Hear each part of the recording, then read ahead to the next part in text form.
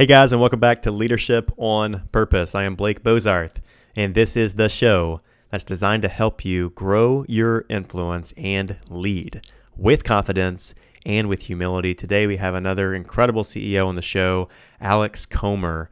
He is the founder and CEO of VidMob, which is a super fast-growing company recently valued at nearly $300 million. He's a successful entrepreneur. He talks about what he used to be doing and how he's finding more purpose in his work and mission now. Really compelling. And we're talking about leading in a world of AI, leading in a world of artificial intelligence, automation, machine learning. There's a lot happening in our world with the technology front, on the technology front, that is driving major implications for the future of work. And Alex has been at the forefront of it. He's brilliant and he's humble. I think you're going to love this episode. There's a lot of nuggets that Alex drops. We're going to talk about things like which sectors of the economy will be impacted the most and the quickest by AI. There's a framework that Alex introduces, he shares with us, that can help you kind of analyze your place and how your work may be impacted. How leaders, ultimately, how can we as leaders put people in a position to win in this new world of artificial intelligence? What would that look like? He's doing it with his company, expounds on that. And we also talk about why is it scary, but also why is it healthy to chase this goal of removing your own job. Sounds really scary, but it's actually a really good thing. I think you'll appreciate his thoughts there. And he also digs back into his time in academia to explain why he looks at the expanding universe theory from physics and how he relates that to employee growth and development and expanding the outer bounds of the company. Really good. And he has a great take on why, as a leader, we should focus on serving every person that we hire, because he says that if we're really doing our job right, they should be able to work anywhere they want, yet they're choosing to work with us.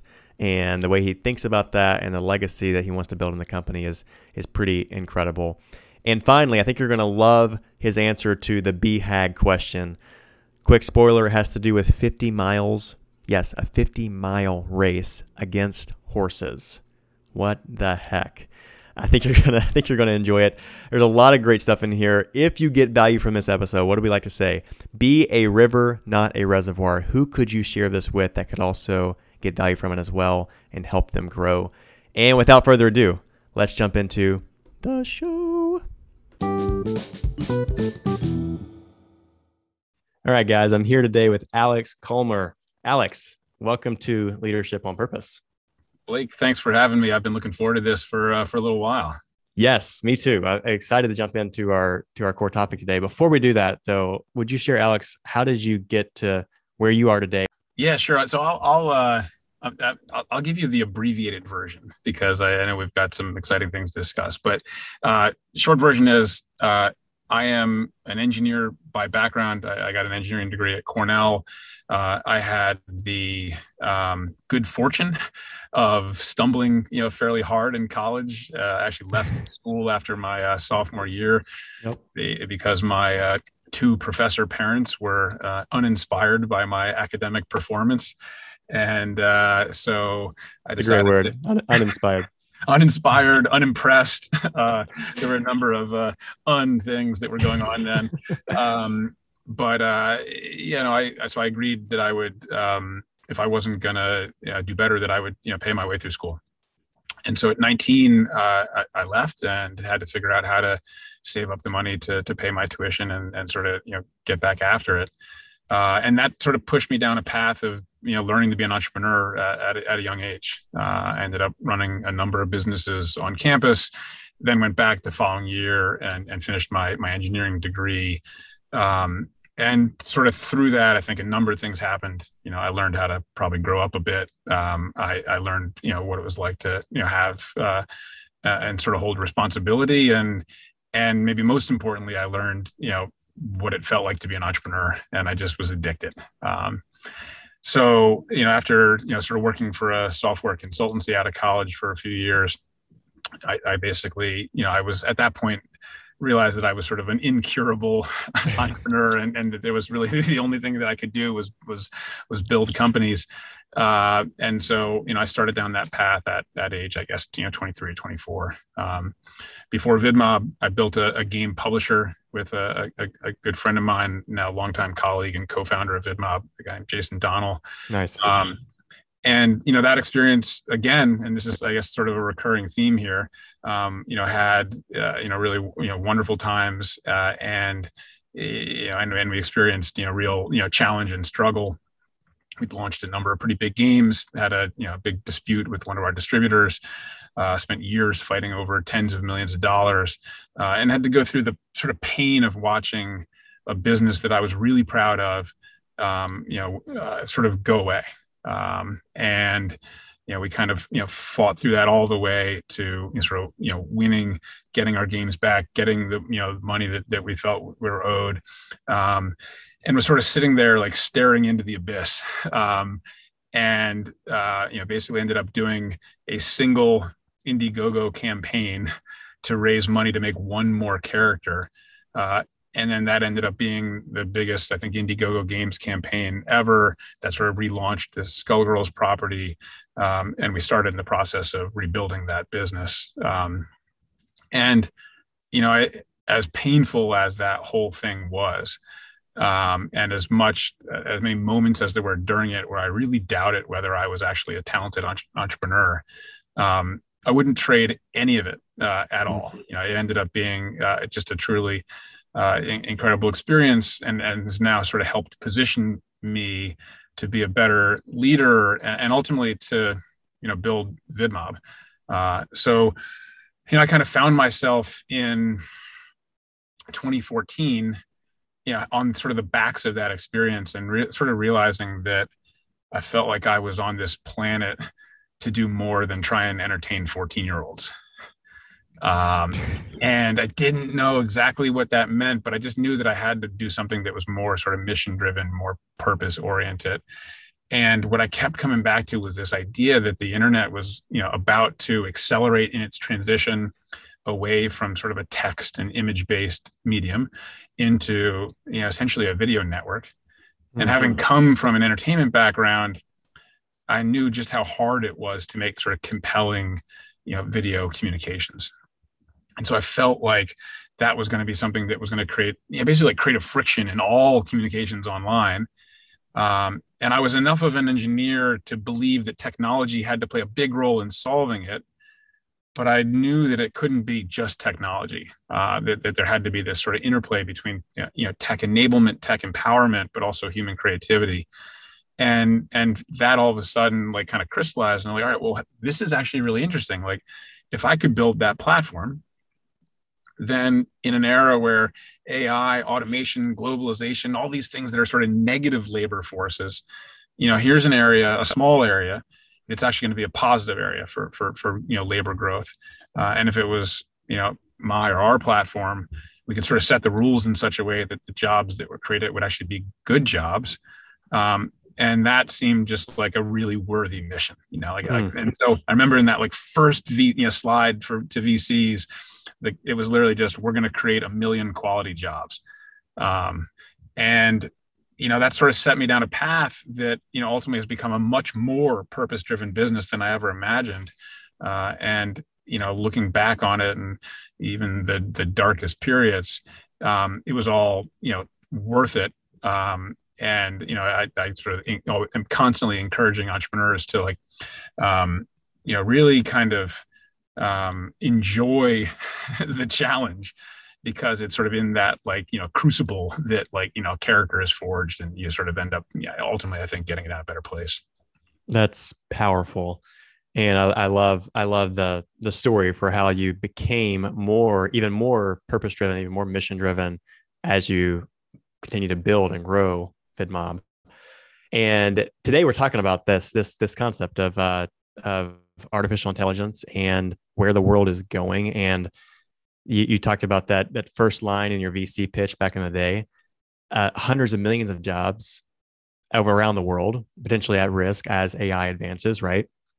How first of all, can you describe, I guess, what's happening when we talk about an accelerating world of automation, artificial intelligence, machine learning? What's the significance? Can you paint the picture for where do you see the world going?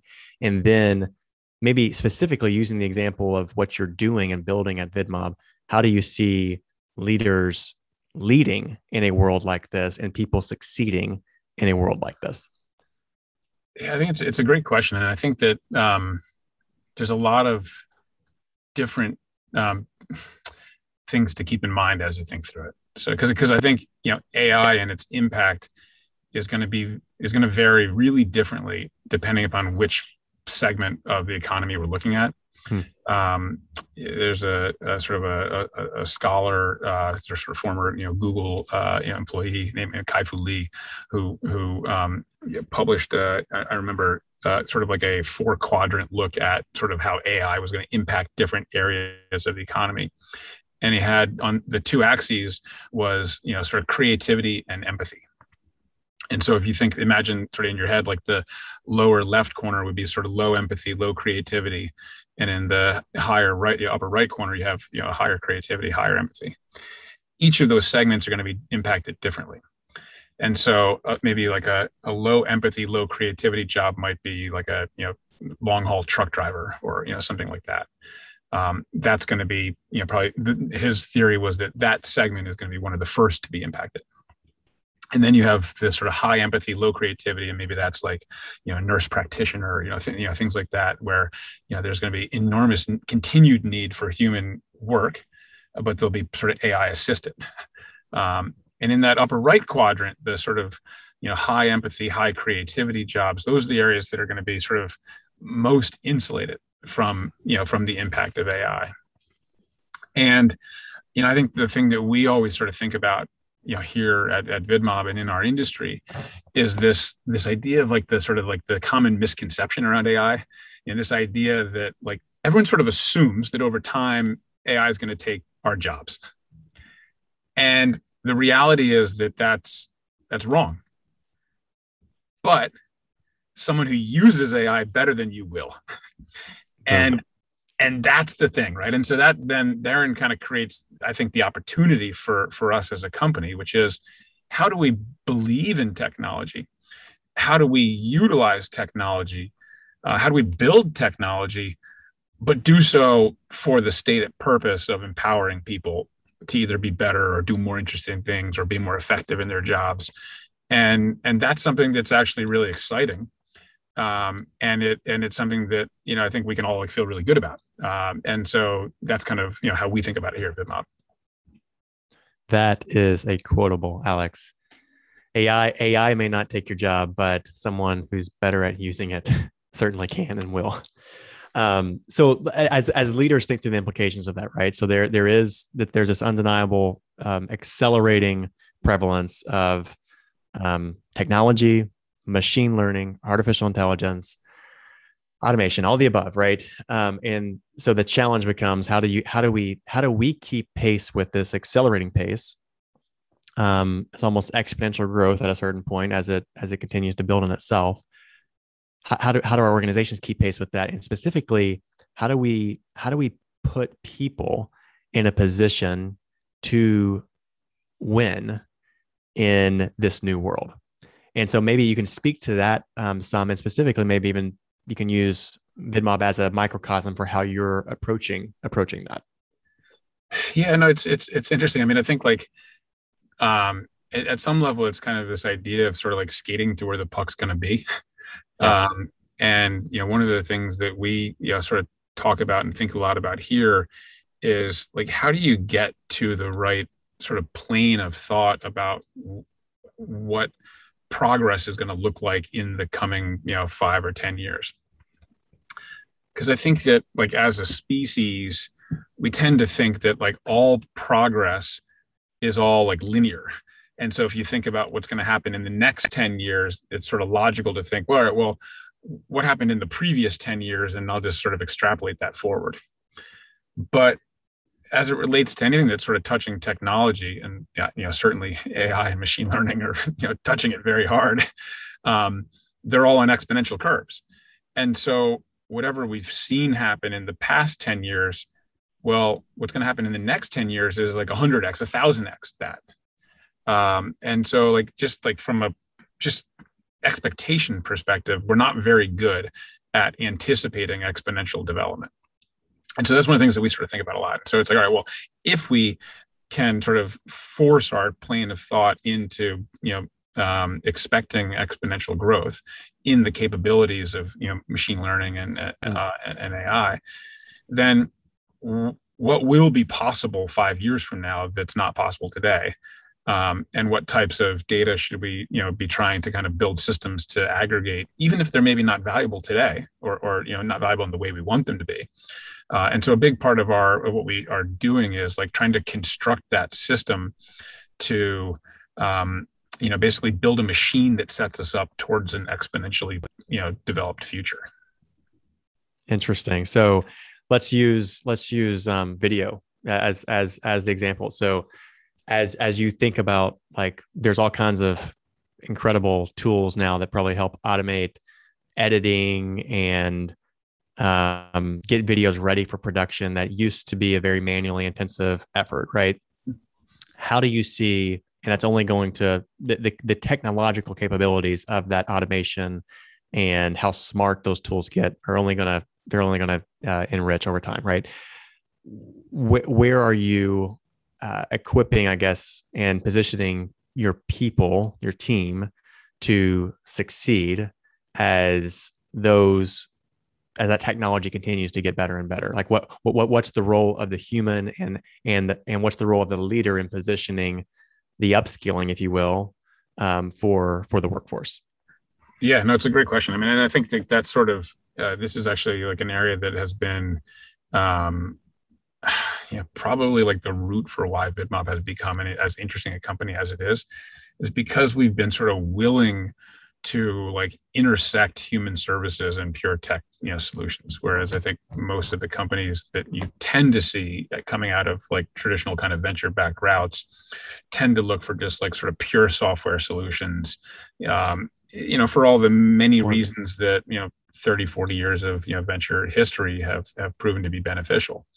Like when you're looking to do, your taxes or deal with, enterprise, procurement or, sort of sales analytics or any of these things, like, like in almost all cases, having a piece of software that will do the exact same thing infinitely and at zero marginal cost, and be, perfectly repeatable in every time, like that's a good thing. But when we think about communications, and specifically like marketing communications, the sole and only point of communications is to put forward some unique and emotionally resonant touch point for either you as an individual or for your brand or for your company. And so if that's the case, then the idea of like an infinitely repeatable, perfectly scalable thing that does the same thing every time is like literally the last thing that I would want. Touché. And so for us, like, I think there was this initial recognition that was true. And then as kind of with that, this idea that like human creativity was not like an affliction. It's not like a disease that we need a cure for. This was something that was actually like the solution, and so we were willing to kind of look at it and say, all right, well, how do we support that endeavor? How do we build technology that actually like appreciates the uniqueness and struggle of that human creative enterprise, but then like will assist and make it more intelligent? How do we bring data into that process so you can actually make better decisions faster? And what are the parts of that process where technology can actually do work that humans don't want to do or can't do well? So something like taking a 30-second commercial, a 15-second, just think of like any piece of video of length. The idea of going through and sort of tagging or chronicling everything that's happened, which direction are the actors and actresses looking, where and when are logos, coming on screen? Is it this spring's logo or the fall's? What's the contrast between the logo itself and the background? What's the pacing of the editing? What's the emotion that the actors and actresses are exhibiting? What's the pacing of the language that's being spoken? What words are on screen? Like all this stuff could be done by people, but it's pretty boring work. and you could do it in an instant with a computer. Hmm. So like there's certain things that we can replace, and then that data, that information actually is really useful. Hmm. And when we compare that to how people actually like respond, like which ads are they purchasing from, which are they clicking through and skipping, you can actually get to really interesting data that could help a human make a decision about something that they may or may not want to do creatively. And so I think like for us, a big part of this has been like just being willing to think critically about what are things that people are still very much better at, and then embrace that. Just like make that part of our job, which is like how do we build an army of highly trained, highly skilled people, and then set them up to make a ton of money, on their on their own terms, and not view that as like somehow like a piece of friction that needs to be removed, but actually be that as kind of like the point of what we do. That's amazing. And as you're talking about your industry, I'm thinking of parallels in all sorts of other industries where I know leaders listening now can be looking at their own work and be saying, hey, yeah, if I look out 5, 10, definitely 20 years from now, there are so many different parts of our different job functions across our enterprise, across our organization that can likely be automated or done by some sort of machine, artificial intelligence, right? And so the challenge then becomes, how are you embracing? I love the way you said before. It's almost like you're embracing the uniquely human element. And what does that look like inside of your industry, inside of your organization, to embrace the uniquely human element and see it as a strength that can actually be accentuated by technology as it continues to grow and accelerate? Yeah, and then I think you can sort of like build a culture around that process, which is sort of like like we really sort of talk about embracing this concept of every day trying to figure out how to essentially like remove our own jobs, and doing so with the full knowledge that then that'll position us to tomorrow do something that's even more strategic, even more valuable on top of that. And I think it's one of these things where like at first it seems kind of daunting and potentially scary, and then after you do it 1 or 2 times, you start to realize, oh hey, this is actually like, first of all, I can see my own career developing, and I'm becoming a much more valuable employee or executive, but it's also fun, because you sort of you're advancing into new and uncharted territories. And for us, we sort of see it in just larger and larger client impact, which we obviously get pretty excited about. That is so good. I love that concept. Want to underscore it. Embracing the idea of removing the need for your own job as it is today. And I've heard this impacted me early in my career. One of the senior executives in my company told me, he said, Blake, I know I'm doing my job well when I make myself replaceable. And he's talking about the way he's equipping people around him, the way he's using tools and just making the need for himself less, right?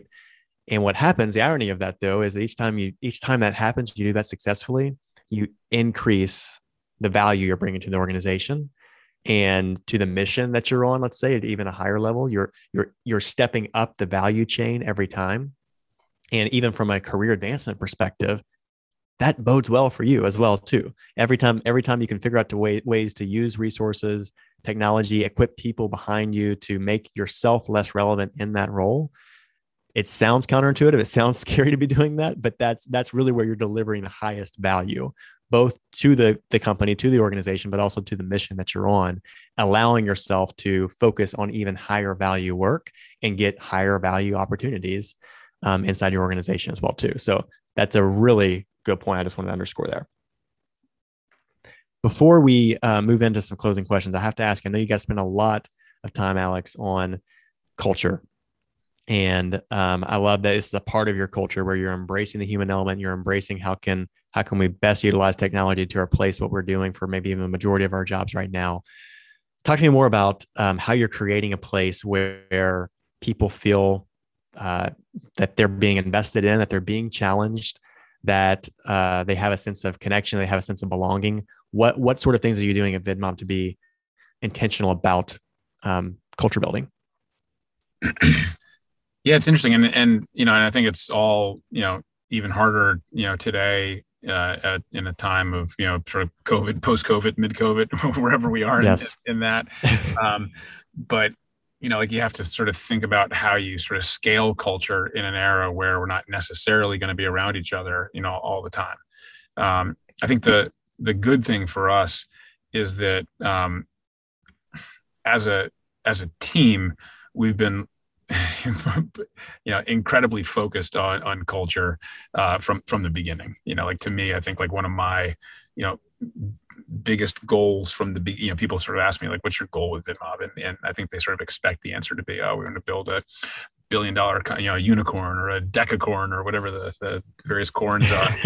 And I just, like, those things have never really been my goal. I think that for me, it was always, I want to build a purposeful company that can sort of help sort of be a model for what a shareholder driven, corporation looks like, not just a stakeholder driven company.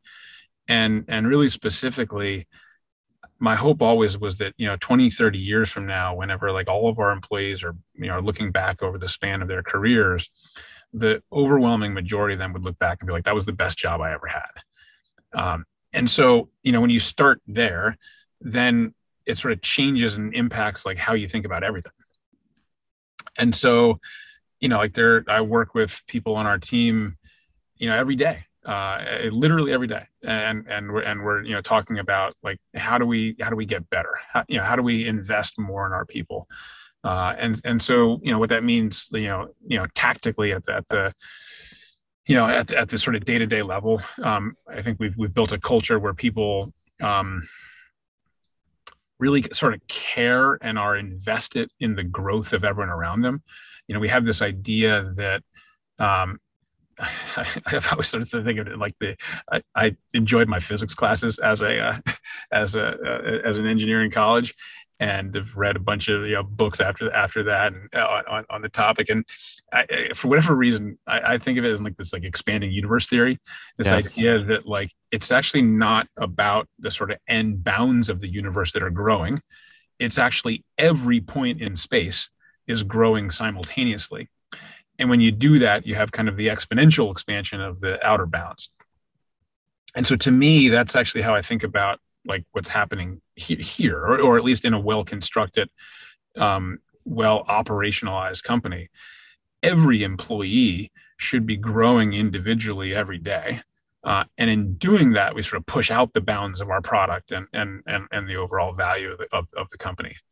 And so, like, that's the first thing here is, like, just, like, looking for people that buy into that, we're very purposeful in who we hire. It's I'm sure very cliched, but this is sort of a no assholes thing. Like, we have very carefully fostered a reputation in the industry with our partners and clients for just having kind of a certain kind of person. And over time, that just becomes, like, everyone wants to live up to that. It's like, oh, well, people are sort of known for that. I want to, live up to that. And then it becomes its own, thing. Right. And now I think, had, like, that original mission orientation that was, kind of small and sort of malformed in a sense, like this idea of, like, just creating 1 million quality jobs. Like, we realized quickly that, like, that just, like, purely quantitative goal was not enough. But it pushed us on a mission-driven path, and that sort of influenced the original people that came. And then we realized that, actually it could be more. Like, this could be about building something that was more than a company. And so, in 2017, long before, like, we founded a foundation when, we were like a 30-person company. That's awesome. It sounds kind of ridiculous, but we sort of realized that we needed to be more than just a company. And so for 4 years since then, we've been basically taking all the software, all the services, everything that we build and use for our for-profit customers, and using that to make free communications for charities all over the world. So today we've worked with, like, literally hundreds of charities. We kind of map up against the 17 UN Sustainable Development Goals. And I think more than 80% of our staff in any given quarter engage in some of the VidMob Gives, work that comes through there. And What so, a cool legacy.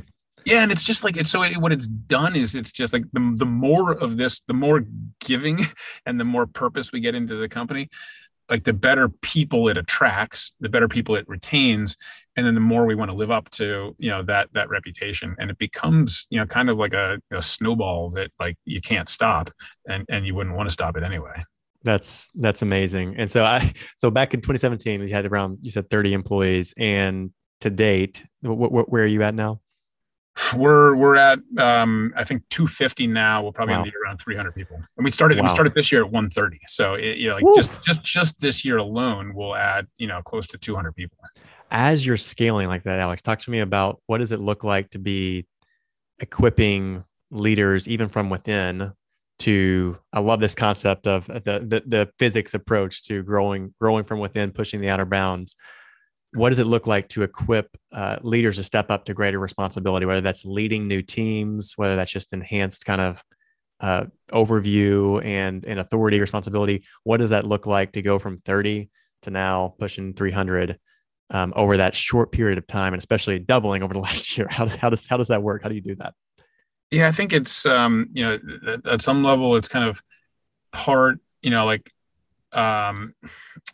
culture of accepting, like we sort of understand that failure is inevitable. Like we're all going to do things wrong all the time, and that's okay. It doesn't mean I don't think we should be celebrating failure, right? But like we certainly we should expect it, and when it happens, sort of analyze it and figure out how to. So I think like there's a part that's like just getting people, everyone, all of us, comfortable with that fact that we can do things we're not comfortable with, because if and when we fail, it'll be okay. Other people in the organization will help us figure out what went wrong. We'll get better, and hopefully we won't fail again the second time. So I think there's like first that just like sort of getting people comfortable, confident, like willing to push themselves into areas that they're not they don't feel like they're ready for just then. And then sort of second, I think, is making that an expectation. It's like, hey, we all, to get to where we want to be, we're going to have to push ourselves outside of the bounds of comfort. We're going to have to tomorrow be better than we are today. And so, there's I don't know if that's hunger or ambition or curiosity, but there's different forces that sort of push us forward in that path. And then I think like celebrating and we have a thanks channel in Slack, nice. where like people are constantly just like lighting up about, hey, so-and-so did this today, or so-and-so did that. And, like there is, as much as we're going to sort of discuss and talk about, failure, we're going to absolutely talk about all the many things that go well. Like whenever a client is, sends some sort of, incredible feedback, or you sort of, I think try and like practice this policy of, like sort of heaping praise and hoarding blame. I think all these things together, just create like an engine for growth. That's very cool. And I like the way you tied all those things together. One of the questions that we like to ask each of our guests, and you've already hit a lot on purpose, but I'm going to give you a chance if there's anything else from a personal perspective to ask you, what is your why? So what is it that kind of personally drives and motivates you in your leadership? I think it really is. I sort of think of myself as like a servant to the people who've decided to work here. My sort of view on things is that if we're doing our job right, every person we hire here should be able to work pretty much anywhere else that they might want to. That's great. And so, if you believe that, then everyone that's here has sort of chosen to be here over many other places that they could have been, and maybe making more money elsewhere, et cetera. So that comes with just like a huge responsibility, right? Like if someone's choosing us, how do we, reward them and sort of own that responsibility that they've given us? So, for me, the why is kind of what I touched on before. It's just like, how do I really sort of take responsibility for the growth of all the people here and live up to that ideal of just, of this being, the best part of, all of our employees, hopefully very long careers. I love that. And when you talked about that concept of long careers and being able to look back at this season and say, hey, this is my favorite job ever. This is my favorite time in the working world ever. That's a powerful legacy. And we just had Casey Graham on the show from Gravy, and he talks about owner's intent or a leader's intent. And his was, I want my adult children to one day be proud to work for my company, to work for this organization. And I look at this as a very similar approach to how are you looking out and saying, hey, what would I be happy with in the future? And I want people to look back on this time and say, this was the best time of my working career was the time I spent at VidMob. Can you think of a way, I'm sure there are many, but if you had to choose one way that you've grown as a leader, what would that be? I think we actually had a fireside chat earlier today with one of our board members, a woman named Pinky Mayfield, who's the chief communications officer at Graham Holdings, and it's just a pretty incredible person. One of the things we were discussing was, and it's I think how I've grown the most, was just like getting really comfortable with sort of who I am, and being willing to be that same exact person all the time. It doesn't matter like whether I'm with one of our board members, a current investor, a future investor, my wife, my kids, a cab driver, the doorman down below, the guy who's making a sandwich, in the deli underneath, like literally the exact same person in every case. And when you sort of get to that place, then things get like so easy, because you don't have to keep track of anything. It's just literally, you are who you are. It's okay. And I think like getting really comfortable in that, it probably comes with age, comes with experience. But I've found that, because the reality is, as the CEO now of a company that's growing pretty rapidly and has, offices all over the world, your day gets pretty busy. And so if you can simplify things and make things easier, it's like, game changing. And that's probably been the biggest unlock for me. That's powerful. And like you said, it makes it easier on you when you're not trying to be somebody else in different contexts, but also it allows people to connect with you for you. And it gives you actually more influence and more authority, because you're being true to who you are. So I can totally resonate with that. Here's a fun one for you. If you could sit down and have lunch with any leader, past or present, who would that be? Yvon Chouinard, the founder of Patagonia.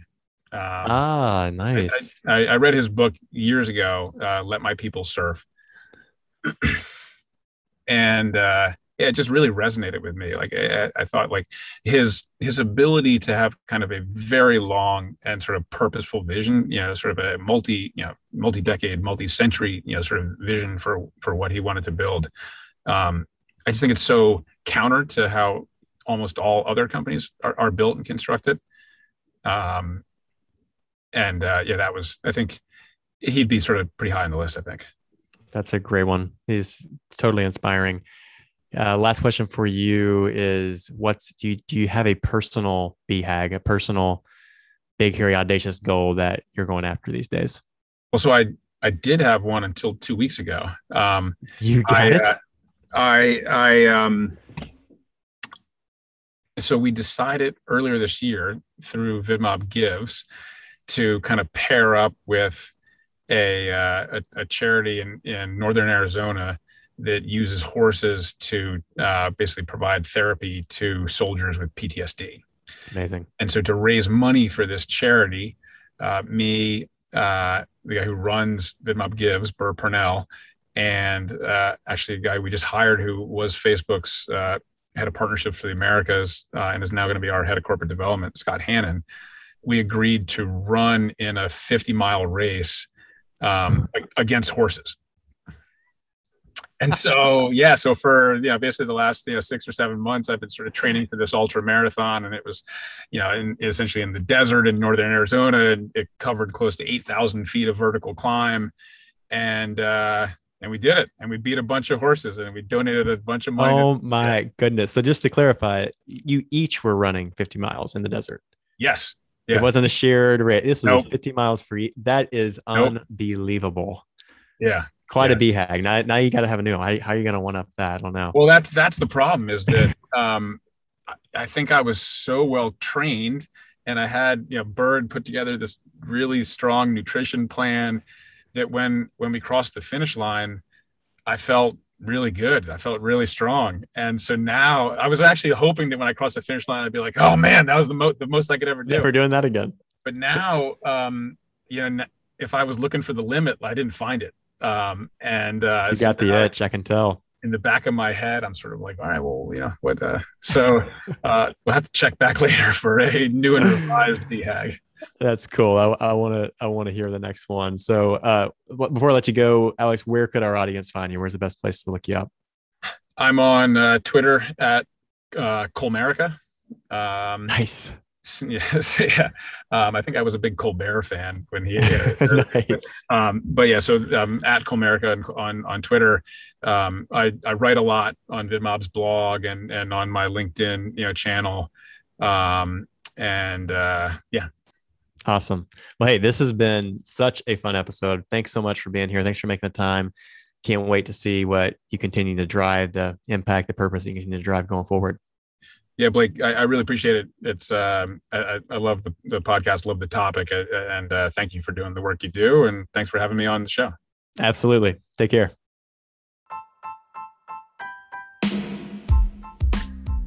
How strong is your company's leadership bench? Do you feel like you have people equipped to step into the roles of responsibility that you need them to step into as your company grows? This is exactly what we do at CoThrive. I work with companies large and small to help them develop exceptional leaders.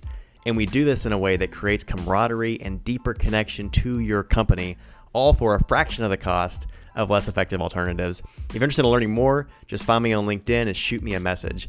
As always, guys, keep leading on purpose.